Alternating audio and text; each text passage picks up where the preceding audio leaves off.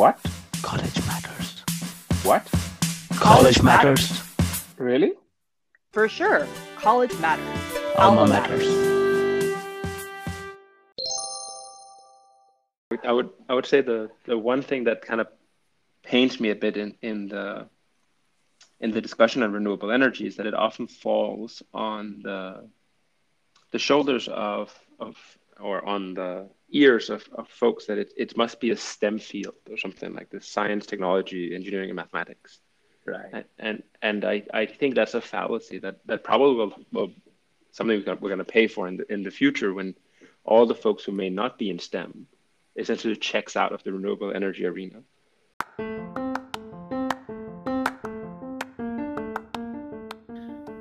That is Mads Almasalki, Associate Professor in Electrical Engineering and the Director of the Control and Optimization Renewable Energy Systems Lab at the University of Vermont. Hello, I'm your host, Venkatraman. Today's episode is on renewable energy in our special podcast series on college majors to serve as a primer for high schoolers. Renewable energy has become an existential challenge of our times. How do we power our daily needs in a way that the sources of that power do not diminish or deplete so as to deprive future generations? Professor Mads Almasalki joins us on our podcast to give us an introduction to renewable energy through the lens of technology.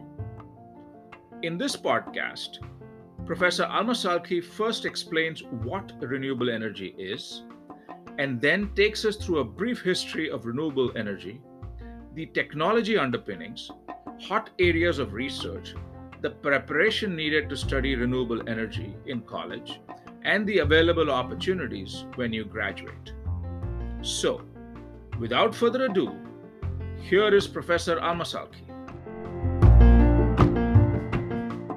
First of all, Mads, it's great to have you on this podcast. I am really looking forward to this topic, personally as well. I think talking about renewable energy and what high schoolers of today might be able to do for tomorrow, I think is a very exciting topic. And it's great to have you, a pioneer in this area, to talk to us. So welcome to the podcast. Thank you, Venkat. Thanks Sure for having thing. me. Absolutely. So I thought what we could do is sort of in some sort of a primer form, just go through some of the highlights of renewable energy so that a listener can get an idea of what it's all about and hopefully inspire them to pursue this area. So maybe we can start at the top with what is renewable energy? What does it all mean? Yeah, so renewable energy has become a hot topic recently, and maybe it's good to define it before we discuss it too much. Right. And so renewable energy is kind of in the name. Yeah. It's an energy source that is renewable, Uh-huh. and usually that means it's not a fossil fuel. Mhm. It's not something you can dig out of the ground for which there's a finite resource. In some cases, even if it's finite, it could be a lot of it. But in the case of, for example, wind and solar, or wave energy, Sure. those resources are renewable and replenished when the sun rises, when the wind blows, and when the waves come in. And so in that sense, those are kind of the core renewable energy resources that we think of and debate and discuss and hear about very often is really solar and wind, and sometimes you hear about wave energy. But I actually forgot to mention, the earliest, and the role of hydro. Yeah. Hydro reservoirs and hydropower, which of course is also a renewable energy source. So how does this all fit in the general academic arena? I mean, in sense, how do we think of it? Can we categorize it, classify it? How does one sort of hang their hat on this, so to speak? So I think that's a very good question.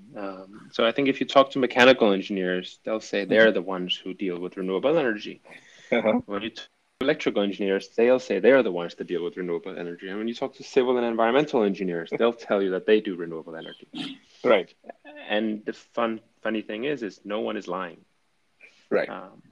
And so renewable energy is, a multidisciplinary topic. It's a topic you can approach from many different angles, even outside of engineering. Sure. And so, within an academic framework, it really can come from anywhere. And I haven't even talked about, psychology. It could come from economics.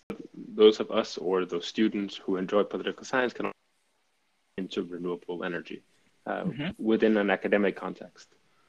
And so I think it fits everywhere if you want to pursue it. Right. And so yeah, that would be my general answer. And then outside of sort of engineering, you mentioned obviously some of these areas. How does one think of, in the larger context of a society or governments and governance, right? How does all this kind of fit in with other policies and other things? How do you see all that? Yeah, so when I teach, I teach electrical engineering, right. And I teach a couple of undergraduate courses in power and energy. What renewable energy involves, right? And there we have, physics are important when you study renewable energy, or can be. Right. Yeah. Engineering is important. Human behavior is important. Some of the trickiest problems to solve are not necessarily technical problems, but really human problems. And so almost regardless of where you are, you hear topics like wind farms. Where should they be placed? You hear topics around solar PV arrays. Where should they be placed? And sometimes you have local opposition to renewable energy projects. And that's when it becomes the job of politicians and local community activists to slowly, kindly, and in a humanly friendly fashion the benefits near term and long term from having these renewable plants. And then they should be constructed in a manner that is that recognizes that folks who live too close to wind turbines may have annoying sounds, and people who live very close to wind turbines solar arrays may be bothered by the kind of cool, sleek blackness that solar PV arrays do offer. But not everyone likes the same art. Not everyone likes the same renewable energies. Left versus right, or green versus blue, or whatever you want to call it, is not really helpful. And so if we want to solve big societal problems, we have to have a place and a venue where we can discuss things. And the classroom is often one place where I think, at least in my classroom, where you can certainly do so. What's the history of renewable energy? I mean, when did it roughly start? When did all this movement gain steam, so to speak? So what's sort of your feel about the last 50 years, or however you want to characterize? Yes, and so one of the earliest parts of the grid we know of today, the electricity infrastructure, was born out of, not out of fossil fuel plants, but really out of hydropower up in New York. So the Niagara Falls powered the first real grid in the world in New York. And that was kind of the beginning of power systems or energy systems as we know them today, or electricity infrastructure. And so 150 years later, now we're facing a problem where we're trying to make the grid renewable again. And so solar, wind has been around for, wind has been around for a long time. We used wind to mill our flour. We've been using the wind and wave power, or run-of-river power to power all kinds of agricultural purposes. In the last, in 60s, 70s, and 80s, when people talked about solar power, that was, the hippie uncle in the middle of nowhere using solar power to manage his or her, whatever, lifestyle. And today, solar power has become chic. And it's, it's a thing that you do in California. It's a thing you do in the quote unquote cool places, you have Elon Musk, Right. talking about solar power. You have all kinds of folks talking about it today. So it's been a 150-year journey, and it started renewable, and now we're in a place where the next 10 years look to be the decade of renewable energy, as it grows year on year by incredible rates. Why is renewable energy important? Why are, obviously there are lots of protests and there's a lot of resistance and friction. So why is it so important to move forward with this?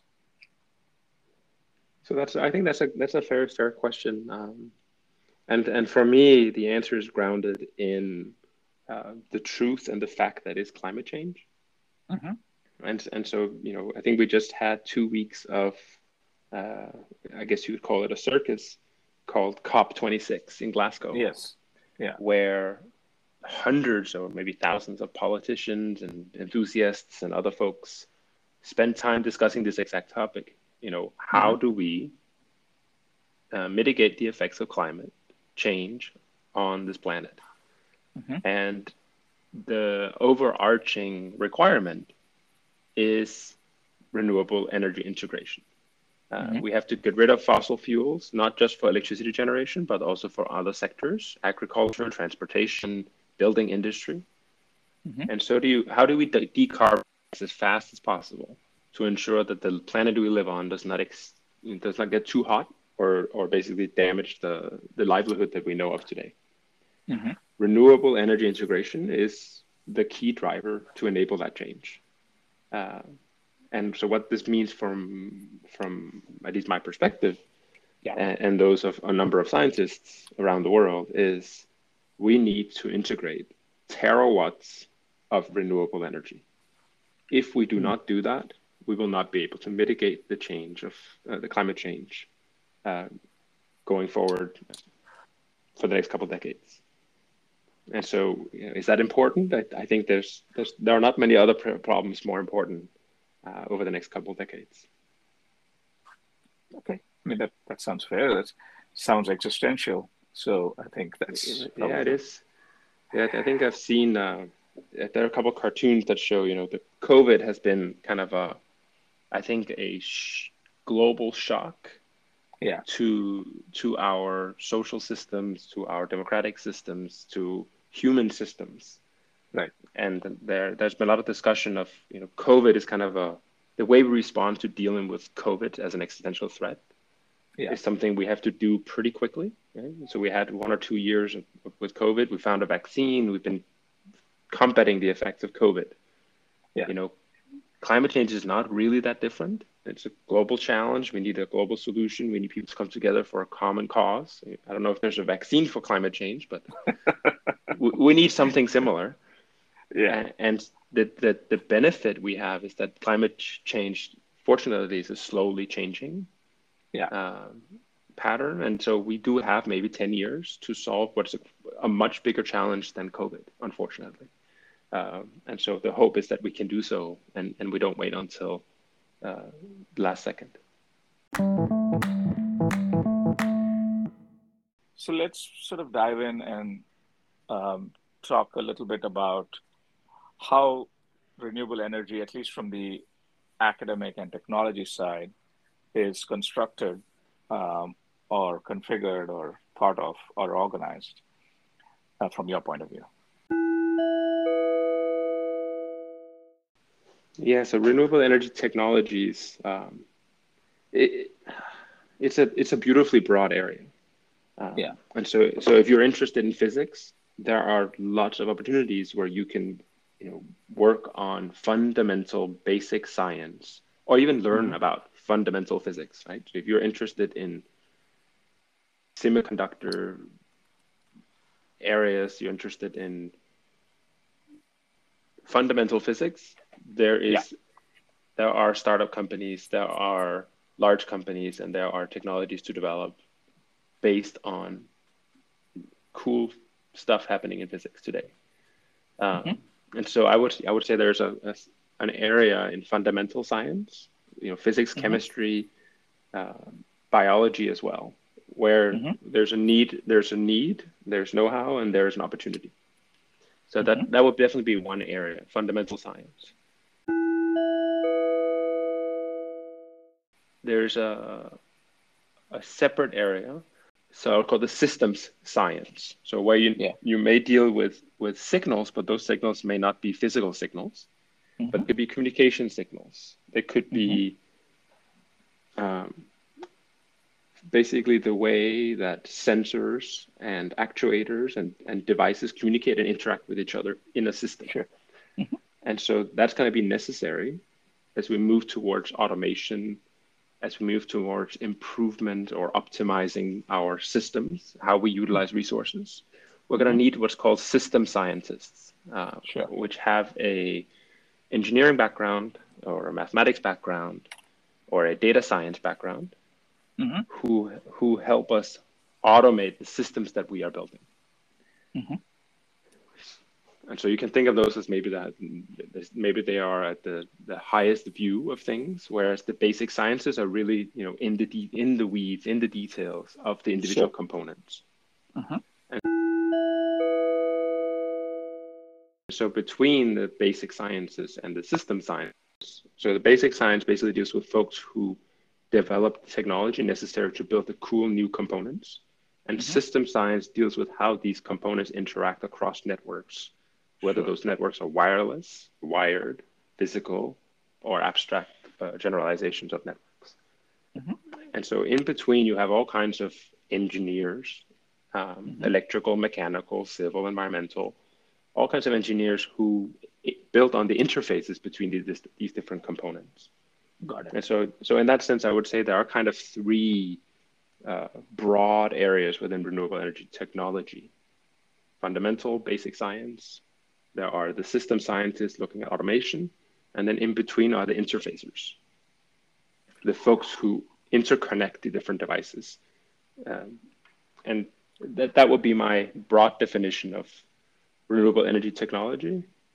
So would you think of the interfaces as applied sciences, if you will? That's right. Yep. Yeah. Okay. Absolutely. Okay. And those interfaces could be, in the simplest terms, you're connecting batteries or solar PV to the grid itself. That could be an electrician. Sure. It could also be electrical engineers developing the controls that sit on a battery. It could be all kinds of educations, college degrees. There's not one degree you can get if you want to get into renewables, and if you miss the boat, you're done for good. There are many, many paths to renewable energy. What are the challenges? I mean, what are some of the hot developments? I call it hot, but what are sort of the key developments that in renewable energy over the last decade, and what are sort of the challenges from a research and development point of view in that area as well? So I think, I will give you my perspective, and there are many, many, I would say, hot areas in this part. One of the really hot areas is energy storage. Yeah. And so we are pretty well aware of, so Tesla has made residential batteries a commercial entity, and you can go and you can buy them or rent them from a utility. But those kind of batteries are not the only thing we'll need, because they can only store energy they can only provide energy for about 4 hours. What is a current really hot topic is seasonal storage. So we all kind of know that the sun shines during the day, and then it doesn't shine at night, and you can't really do anything about that. Right. And so how do you transfer energy that's being generated during the day to the night? Is a problem we have more or less figured out. Yeah. You can buy a couple batteries, lithium ion perhaps, and you could then realistically use those batteries overnight. But what do you do from season to season? So the wind tends to blow on a seasonal basis. Yeah. And you get more sunshine in the summer than you do in the winter in the northern hemispheres. Yeah.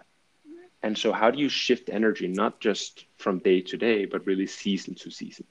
And that requires energy technology right now that is unexplored at the scale necessary to solve climate problems. And so there's some really exciting companies starting to pop out in this field, and the Department of Energy is really trying to invest in this area as well. So long-term or seasonal energy storage is one key area. The other key area is related to the notion of shifting energy in time, but is thinking about this from a global perspective. So luckily, we have time zones. And so even though it's night where I'm sitting right now in Copenhagen, and you talked about your beautiful blue skies, what that means is that even though you and I are we are speaking at the same point in time, and we're just different times of day. What would be really cool would be if I had a wire, perhaps a very, very long wire, that went from my apartment in Copenhagen to your apartment or your house in California. What would happen is that solar panel in California right now is hopefully shining. So the sun is shining on the solar panel that you're then providing, and you could then ship power to me right now. And so that idea of a global grid, so that would be a high voltage DC powered global grid. But that notion of a global grid can really change the way we think of renewable energy, because that would mean the sun shines at any given time on the planet somewhere. If we could connect these time zone based solar array stations, wind farms together across the globe, we could supply the whole world at any given time. And so even though it's nighttime in Copenhagen right now, the sun in California could provide power in Europe. And that idea of a global grid is a very hot topic. It's certainly, hot within the research area, but there are also some serious political and policy challenges to make that happen. So that would be another hot topic. Then there are a couple other topics. So, seasonal storage is you can think of it like a component. It's a massive battery of some sort. Global grids are a massive network or an infrastructure project. The systems challenges that we are facing that also represent some of the hottest topics today are renewable energy integration. So I mentioned earlier that we will need terawatts of renewable energy to be integrated into our grids. So that's in the US. That alone is going to require significant rethinking of how we manage the grid itself, which is a phenomenal infrastructure itself. And how we manage it means, what are the operations, operationally, how should we think about the role of generation, or where does the energy come from, and how we consume it. And so that brings about renewable systems integration, brings about the need for flexibility in the grid, which brings about the need for automation, connectivity of devices, so having smart devices that can realize when the energy is cheap or clean or available,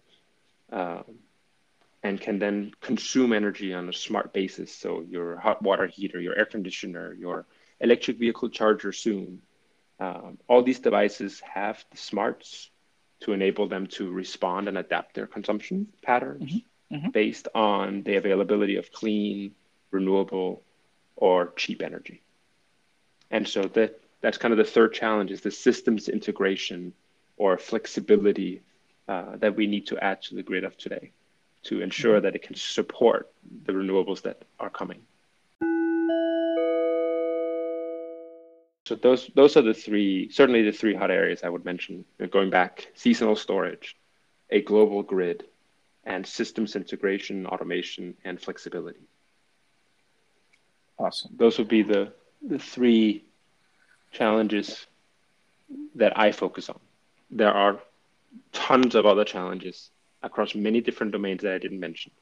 So just to be clear that if someone didn't hear something they're interested in, that would certainly, there are so many different ways that we can push the frontier to develop better, cleaner and greener systems. how do you go about engaging with this so that you can do this kind of research or build these kind of products or components? What do I need as a high schooler to study? What should I be good at? Yeah, that's a good question. So kind of going back to the fact that a lot of public discourse has unfortunately devolved into this, for or against, black and white absolutism. And so the please, when anyone wants to do anything, doesn't really matter if it's renewable energy or not, what they should be good at is communicating effectively. Okay. And so, I sometimes I start my class, which is an engineering class, Right. and I start with a very basic question. What is a kilowatt hour? And some people will sit there and they'll convert kilowatt hour to joules and tell me how many joules it is. Yeah. But then I say, fundamentally, what is a kilowatt hour? And if we're talking about renewable energy,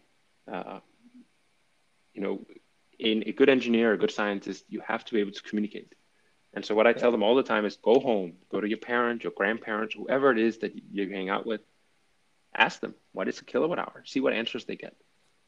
And what you'll see is that almost no one really knows what a kilowatt hour is.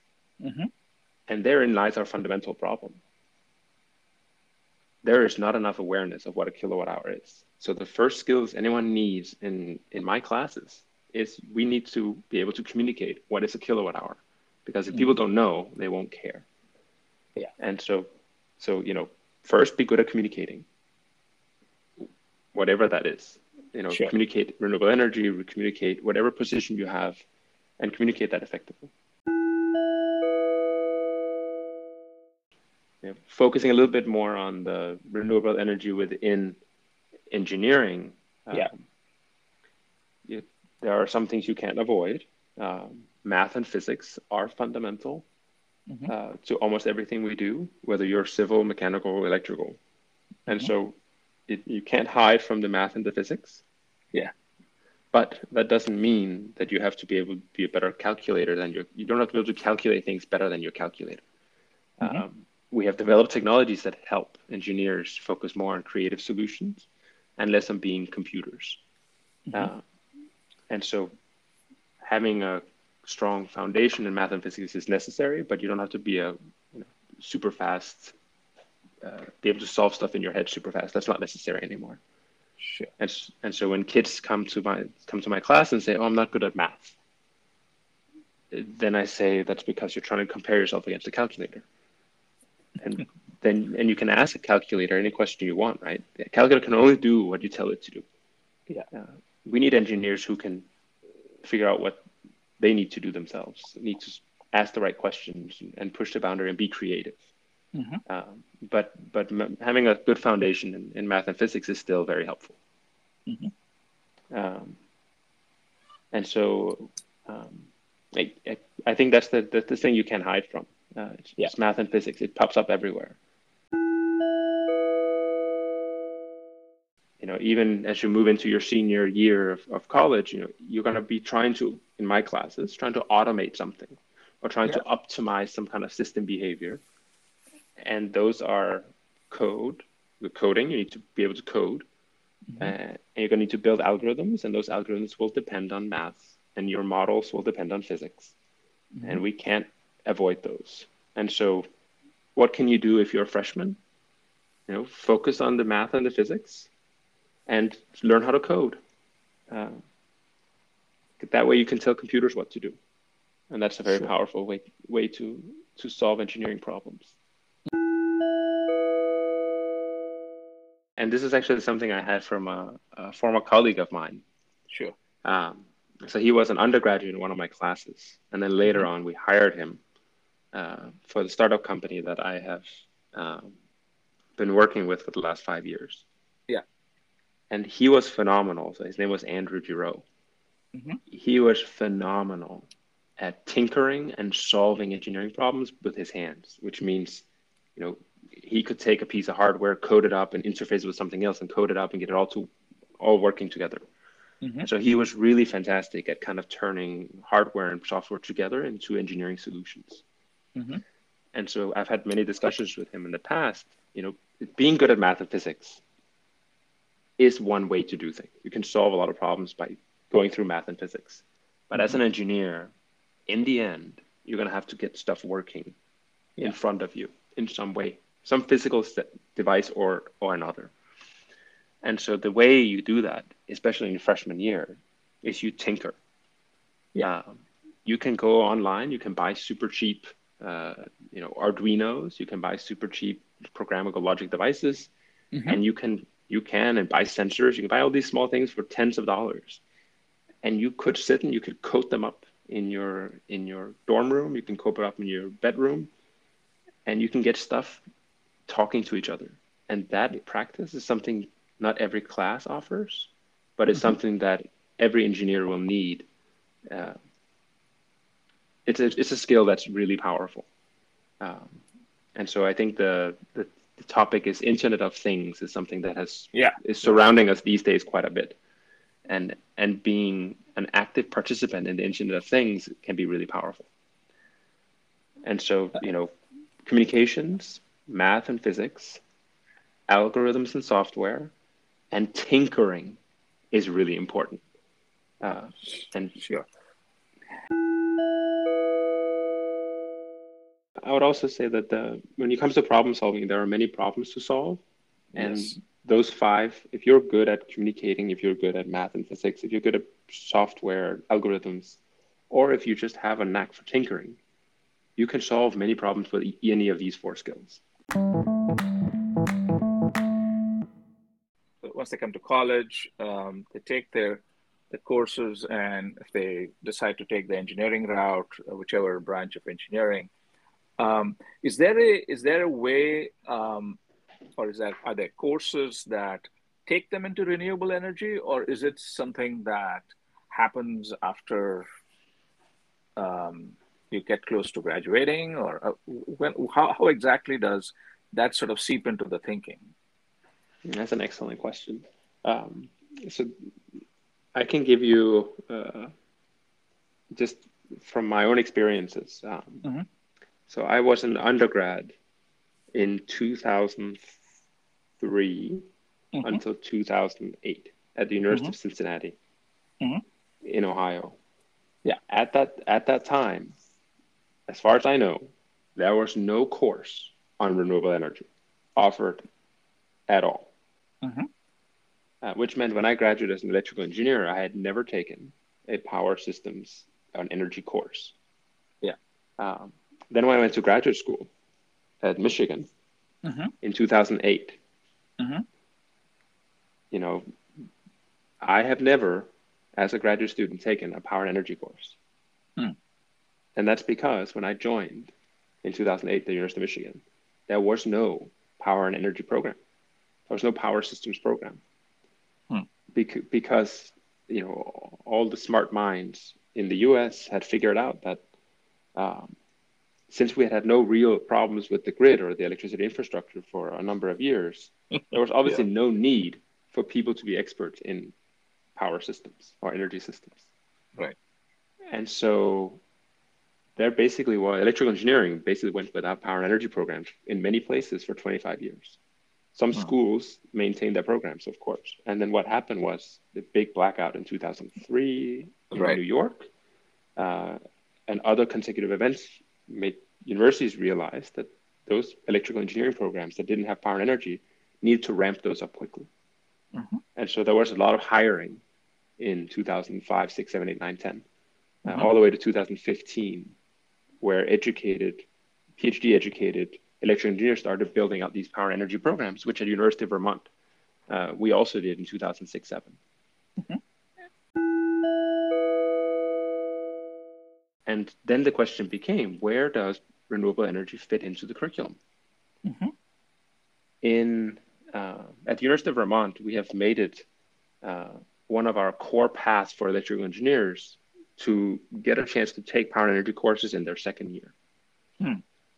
And this we offer through basically 2 different routes. One is what we offer as a low carbon energy course, where we focus on low carbon energy technologies, solar, wind, hydro, but also nuclear power.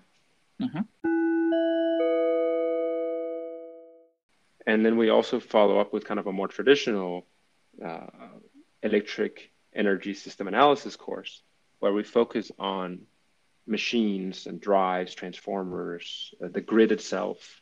And we give kind of a student an understanding of, what does it mean if you have a photon from the earth, from the sun, making its way onto the earth, impacts a solar PV panel that then displaces a electron and then starts to cause basically a grid to be affected by that photon. And so we make that whole journey from the sun to the panel to the grid and talk about all the physics involved in that. So a little more, I would say, traditional power systems course. But that's available for second-year students. And we've built a whole track around renewable energy now at the University of Vermont. Other schools, I think they kind of treat renewable energy as an elective. So you see those in your third and fourth year as an undergrad. Let's say someone stops at the undergrad level with expertise in renewable energy. What are the different types of career opportunities for them? Yeah, so since there are many paths to renewable energy, there are also many career opportunities. Some of the students that I've worked with have gone on to take on jobs as data scientists for companies that build algorithms that charge or manage large fleet of electric vehicles. I have had students who went to Vermont for an undergrad and then left for Sweden for their master's degree, and now they're working basically on electricity markets, basically selling, bidding energy contracts from hydro facilities. I have other students now managing technology portfolios at major utilities. And I have other students yet that kind of have more of a clear R&D focus, kind of continuing the path of R&D in some sense or another around renewable systems integration. The paths are so numerous. I have had fantastic conversations with lawyers who work on behalf of startup companies in the renewable energy sector. We have hired phenomenal data science and visualization engineers who started out as artists and just found out that they could turn their artistic skills into visualization skills for large data sets. There are so many paths, Venkat. I don't even know when to stop and start. I would say the one thing that kind of pains me a bit in the discussion on renewable energy is that it often falls on the shoulders of or on the ears of folks that it must be a STEM field or something like this: science, technology, engineering, and mathematics. Right. And I think that's a fallacy that probably will something we're going to pay for in the future when all the folks who may not be in STEM essentially checks out of the renewable energy arena. And so I think the onus or the responsibility is really on us in the STEM area to attract folks and help them understand that if you're not in STEM, there are still paths for you in which you can help solve some of these very challenging problems. And specifically in that regard, I'm actually supposed to be creating a new course here next year that is targeting broadly a non-STEM set of students to think about energy systems from a board game perspective. So we're going to take this course, we're going to build a board game. And in the process of building a board game, we're going to learn about the different levers that exist and the different incentives and the different mechanisms in which renewable energy systems can be played against each other. And so the tough decisions that grid operators have to make is something we can turn into a game. if you want to answer the question, what is a kilowatt hour? We're going to answer that question through games, so that designing a game doesn't require an engineering degree. It requires problem-solving skills, creativity, and the ability to communicate. And so we're trying to leverage these fundamental assets that make you a successful problem solver, and tilting them towards renewable energy challenges. And so we're hoping that we can impact not just our STEM, cousins, but also folks that are not in STEM, who have a chance to impact the renewable energy sphere. And so that's something I'm really excited about, and something that does pop into my head, that we focus a lot on STEM, but that's actually not the only place where people can participate. No, I think that's a great point. I mean, I think at the end of the day, everybody has a vested interest in making this work, and they may not know it, and they may not be aware of it, but and I think educating them, or somehow exciting them about it is a great idea. And yeah. So I think that's a great point. So Mads, I thought, unless you want to add anything more, I kind of thought we could talk a little bit about how you got into this, and a little bit about yourself. So on my personal journey. Yeah. And so for a person who's never taken a course in power systems or energy systems as a student, how did I end up being a professor in power and energy systems? Yes. That's a good question. And so this actually was because of in graduate school. In graduate school, you have to take a number of courses to satisfy some requirements on qualifying exam or comprehensive exams or something like this. Mm-hmm. And after you take courses, you have about 3 years that you focus on research. Mm-hmm. And so those 2 years where I took courses, there were really no power and energy programs offered at Michigan, as I mentioned earlier. And so I took courses elsewhere. I took math courses. I took control theory courses. I basically focused on all the tools necessary to do automation. Mm-hmm. I actually started my research in the area of self-driving cars and how to avoid collisions with human drivers. Uh-huh. And so my background, my interest in research came from automation. I wanted to automate systems so that they work better for humans. Mm-hmm. I just so happened to fall into the lap of a PhD advisor in graduate school who worked on power and energy systems.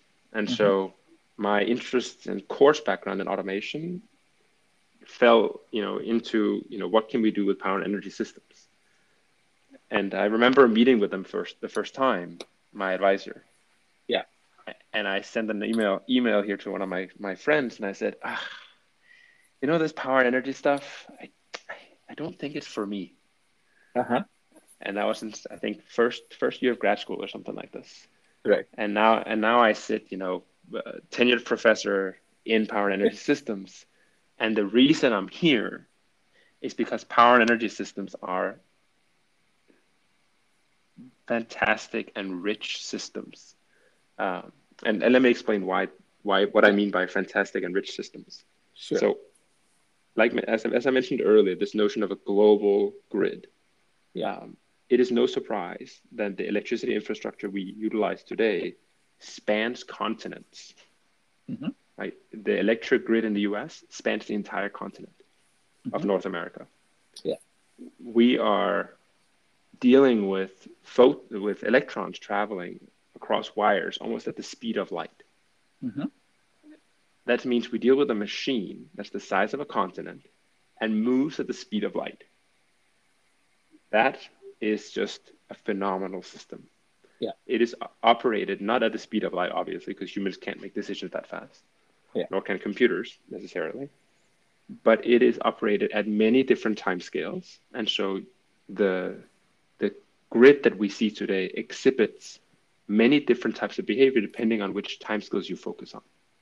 Yeah. You can look at very fast time scales in the order of seconds and milliseconds, and you can see beautiful sinusoids traveling the length of conductors. And you can kind of zoom out a little bit, and you can look at the minutes and the hours and the days and the months and the years for planning problems. Mm-hmm. And each of those problems have a sequence of interesting, challenging paths that you can take and questions you can answer. And it is a rich system in both terms of space, the spatial context, the temporal context. And so it's a beautiful spatial temporal system that just continues to elicit interesting behaviors. And so I have not, after roughly 10 years of work focusing on this area, I have not gotten bored yet. It's a renewable energy as a system is a beautiful system. And so that's why I'm here, even though I didn't start in power energy systems, but I am certainly wonderfully happy to be in it. It's amazing. It's amazing. Yeah. It is truly. It's amazing. What's amazing is that it works. I mean, it's I can sit here and I can turn on or off my light bulb. Yeah. And what's really cool is that the fact that I change the demand on and off the light, you're actually changing demand, and that change is felt at a large regional part of the U.S. or in this case Europe. It's actually you can if you had a very, very good sensor, you can actually see the effect of this very little change. It changes the frequency on the network. It forces generators to adapt. It's a beautiful system. And it's also extremely complex and highly nonlinear, and there are so many things to look at and so many interesting questions to ask. And all we need are people who can communicate and be problem solvers. But how did you realize that this was for you? What was it that, made you feel that you would be good at it, that you would be, proficient at it? That's a good question. How did I realize I was good at it? I don't know. I feel like I have always enjoyed solving problems. What I have realized is that the renewable energy systems or power and energy systems, they just have so many interesting problems that I enjoy working on. And so maybe what I realized, so when I finished my PhD, actually during my PhD, I started consulting for a startup company that didn't exist quite yet. So it was in the, I guess you could call it stealth mode. Right. And so we were raising money, and I joined it as a consultant while I was a PhD student.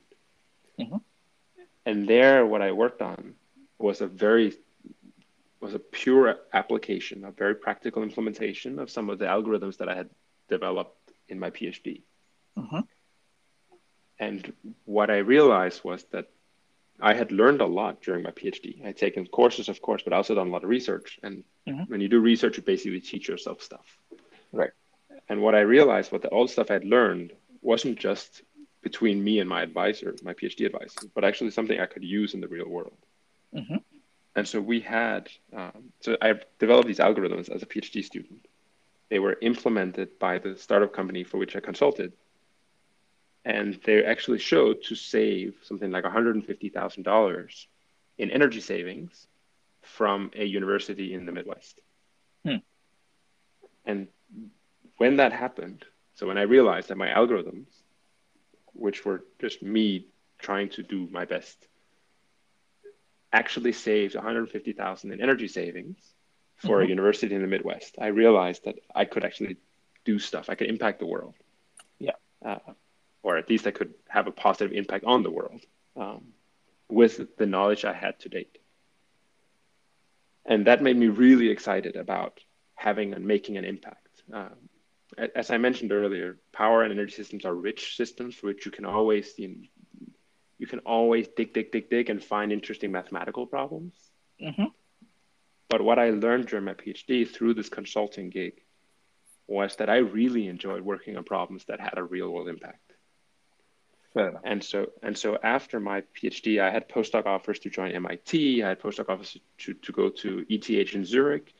I had postdoc offers from a bunch of other places. And I ended up not going to any of those postdocs. I joined that startup company that I had consulted for. And people always ask me, would you do it again if you had the chance? And I learned so much about myself doing that. And I learned about what it means to have an impact. I had fantastic discussions with MBA graduates who think differently than engineers. And so I learned enormous amounts from hanging out with non-engineers.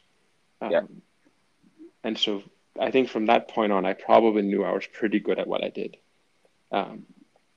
And I really enjoyed having an impact. And I think that's what motivates me is I want to have an impact. I don't just want to do science for the sake of science, because there are enough people picking at their belly buttons, which is a Danish expression for kind of being stuck on something.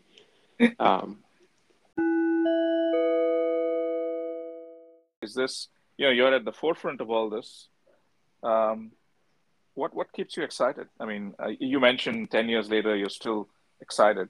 Is it because you're solving big problems? Is it because you're good at it? Or is it a combination of things, or the impact you're going to have? So I'm excited because two reasons. One, I feel like my work matters. Mm-hmm. And that's, of course, personally very satisfying and very important to make sure that I can sit up at 10:30 at night in Copenhagen and talk to someone in California about this exact topic. Yeah. So I feel like my work matters. Yeah. And number two, it's like you said earlier, it's an existential. We are in an existential crisis. Yeah. We have a serious challenge in our hand, and I'm fairly good at what I do. I really enjoy working with students on these problems, and in the past 5 years, we've had luck in making an impact. And so it is very exciting to feel like your work matters and being able to contribute to solving the overarching problem of renewable energy integration, which is climate change mitigation. And so it's exciting. It's super exciting. It's so exciting. I mean, in 2 weeks or so, I'm going to give a talk at a digital tech conference in Copenhagen on the role of digitization in energy systems. And this is going to be to a crowd of, these are not just pure energy people. These are digital tech folks, both in biotech and all over the place. And so it's exciting that, I get a chance to share some of the stuff I've been working on, but also people are interested in this stuff. And it's an important problem. It's an important problem, and I feel like I contribute. I think that's really the key. Absolutely, no question. So, Mads, I'm going to start winding down so that you can get back. It's 10:30 in the night, and I really appreciate you taking the time and getting into so much detail and giving a great sort of overview of the landscape of renewable energy. And I'm hoping that lots of high schoolers listen to this and get excited and join your effort and, leave the earth, a better place for the next generation. So thank you so much. Thank you, Venkat, for making this possible. And I really enjoyed our conversation. Definitely would be more fun in person, but technology has benefits also. Yeah, we'll definitely meet one of these days, I'm sure. But for now, take care and be safe. Bye-bye. Same to you. Bye-bye. Bye-bye.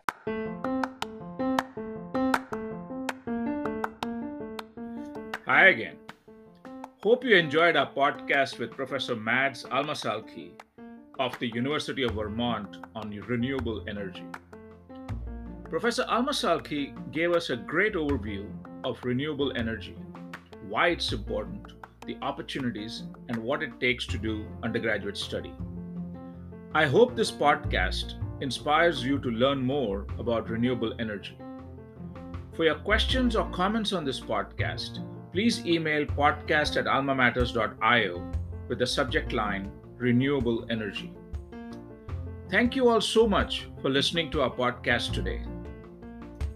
Transcripts for this podcast and previous podcasts are on almamatters.io/podcasts. To stay connected with us, subscribe to Apple Podcasts, Google Podcasts, or Spotify, or visit anchor.fm/Alma Matters to check us out. Till we meet again, take care and be safe. Thank you.